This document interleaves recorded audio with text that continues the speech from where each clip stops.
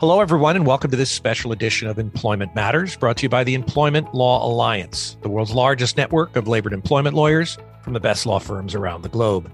I'm your host, Pete Waltz. Well, today's a special day. It's Tuesday, and on the Employment Matters podcast, that's Travel Tuesday, where each week we get the chance to dial in our local lawyers from all around the world, and we ask them important things about what we need to know about doing business in their jurisdiction. Today, we're going down to Costa Rica, and I'm pleased to welcome to our show Gabriel Arce, an associate at BLP in Costa Rica. Gabriel, how are you today? Yeah, I'm very well. Peter, how are you? Happy to have you with us. So let's get a general overview of what Costa Rica is all about, so our listening audience has a sense here. Give us a sense of the economy, the population, maybe some industries, things you think are most important for people that are going to want to do business in Costa Rica. Okay, perfect. The Costa Rica government, the last administration, has been making big efforts to attract foreign investment. So right now, I would say the main sectors of the Costa Rican economy are industrial manufacturing, like high technology, medical devices manufacturing, shared services, call centers of these kind of areas are the ones that are installing in Costa Rica right now.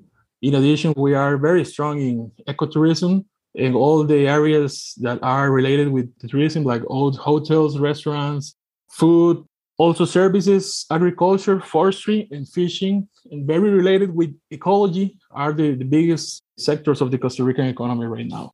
How big is the population in Costa Rica? Well, it's about 5 million inhabitants. Are split like half and a half, 2.5 million males and 2.5 million females.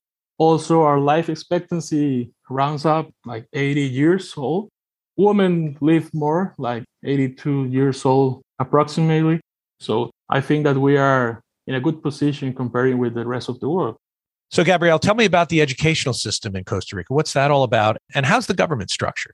Okay, basic education in Costa Rica, education for Costa Rican people is very important. So basic education, which includes elementary and high school, education is free and universal in Costa Rica.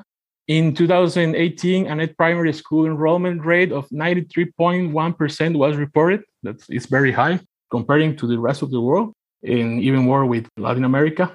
Also, the Costa Rican educational system is recognized as one of the best in America, having one of the highest literacy rates, educational coverage. Also, a solid public university education system was established in the country since the 20th century, which is consolidated as one of the best in Latin America and the best in Central America. Okay, so the government structure, I can say that Costa Rica is a constitutional democratic republic with a political stability for more than 72 years. It is one of the longest lived and most stable democracies, not only in Latin America, but in the entire world. So that's something that we are very proud of. That's great. So let's talk about some of the structural issues. When employers come to Costa Rica, what are some of the things they need to think about when employing locally in Costa Rica? Maybe works councils or unions or some of the other federal type regulations. What's going on down there? And have there been any major changes in the last year or so?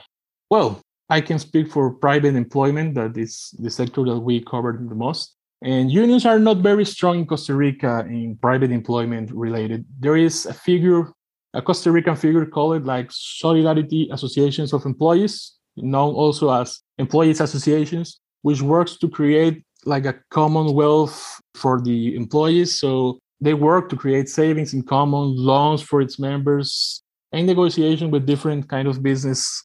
Also, this figure is not mandatory. However, it is a good form for employers to be involved with the organizations, with the employees, and employers can have this participation with voice, without vote, and thus establish cordial and cooperative relationship with your employees. That is a way to be in touch with your employees and you can know what they need, what they want for the future. So in one of the most recent changes in the law is an amendment to the law against harassment in employment and teaching was recently approved in two specific points. Extends the statute of limitations for filing the complaint, which is computed from the last act as a consequence of sexual harassment, from 2 years to 8 years, as well as establish that for minors or youngers, this period begins to count from the moment they reach legal age, that is 18 years old in Costa Rica.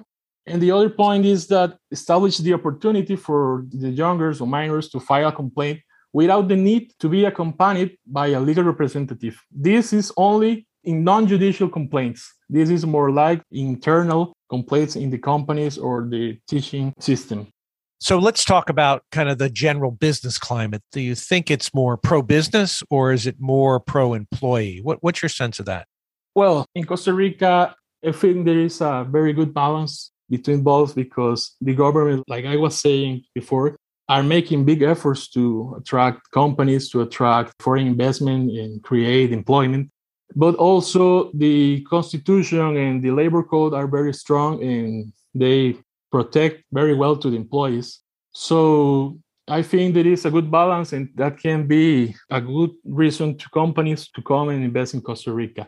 The country is committed to the installation of companies in free trade zone parks with important incentives such as the decrease in guarantee funds when companies set up in remote areas of the Central Valley.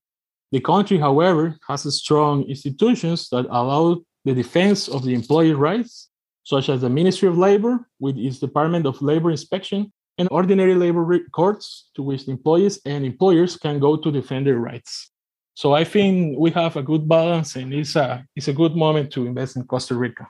So, Gabriel, we've talked a lot about kind of the structure of the country. Now let's travel to the country. I've got a business and I'm going to be bringing it to Costa Rica. How good are the prospects for cross-border opportunities in the region? And more specifically, talk to me about what immigration is like to Costa Rica. Is it difficult to move people in and out of Costa Rica? Are there any special programs? Kind of wrap us up with that thought, if you would. Okay, so cross-border trade opportunities in Costa Rica exists. A special department is created for the commercial sector, which seeks to streamline safe process with case of requirements and shorter deadlines than regular immigrants. Not so without first duly accrediting the company in one of the regulated cases to access safe benefit. Regarding these special programs, we can especially talk about two. The first for expatriates, like pensioners, rentiers, investors, who are exempted from certain taxes as a benefit. And the second is recently created programs for digital nomads because of the pandemics. This program seeks to attract foreigners with a certain economic profile so they can reside in the country while doing remote work for their companies in their own countries that hire them outside of Costa Rica.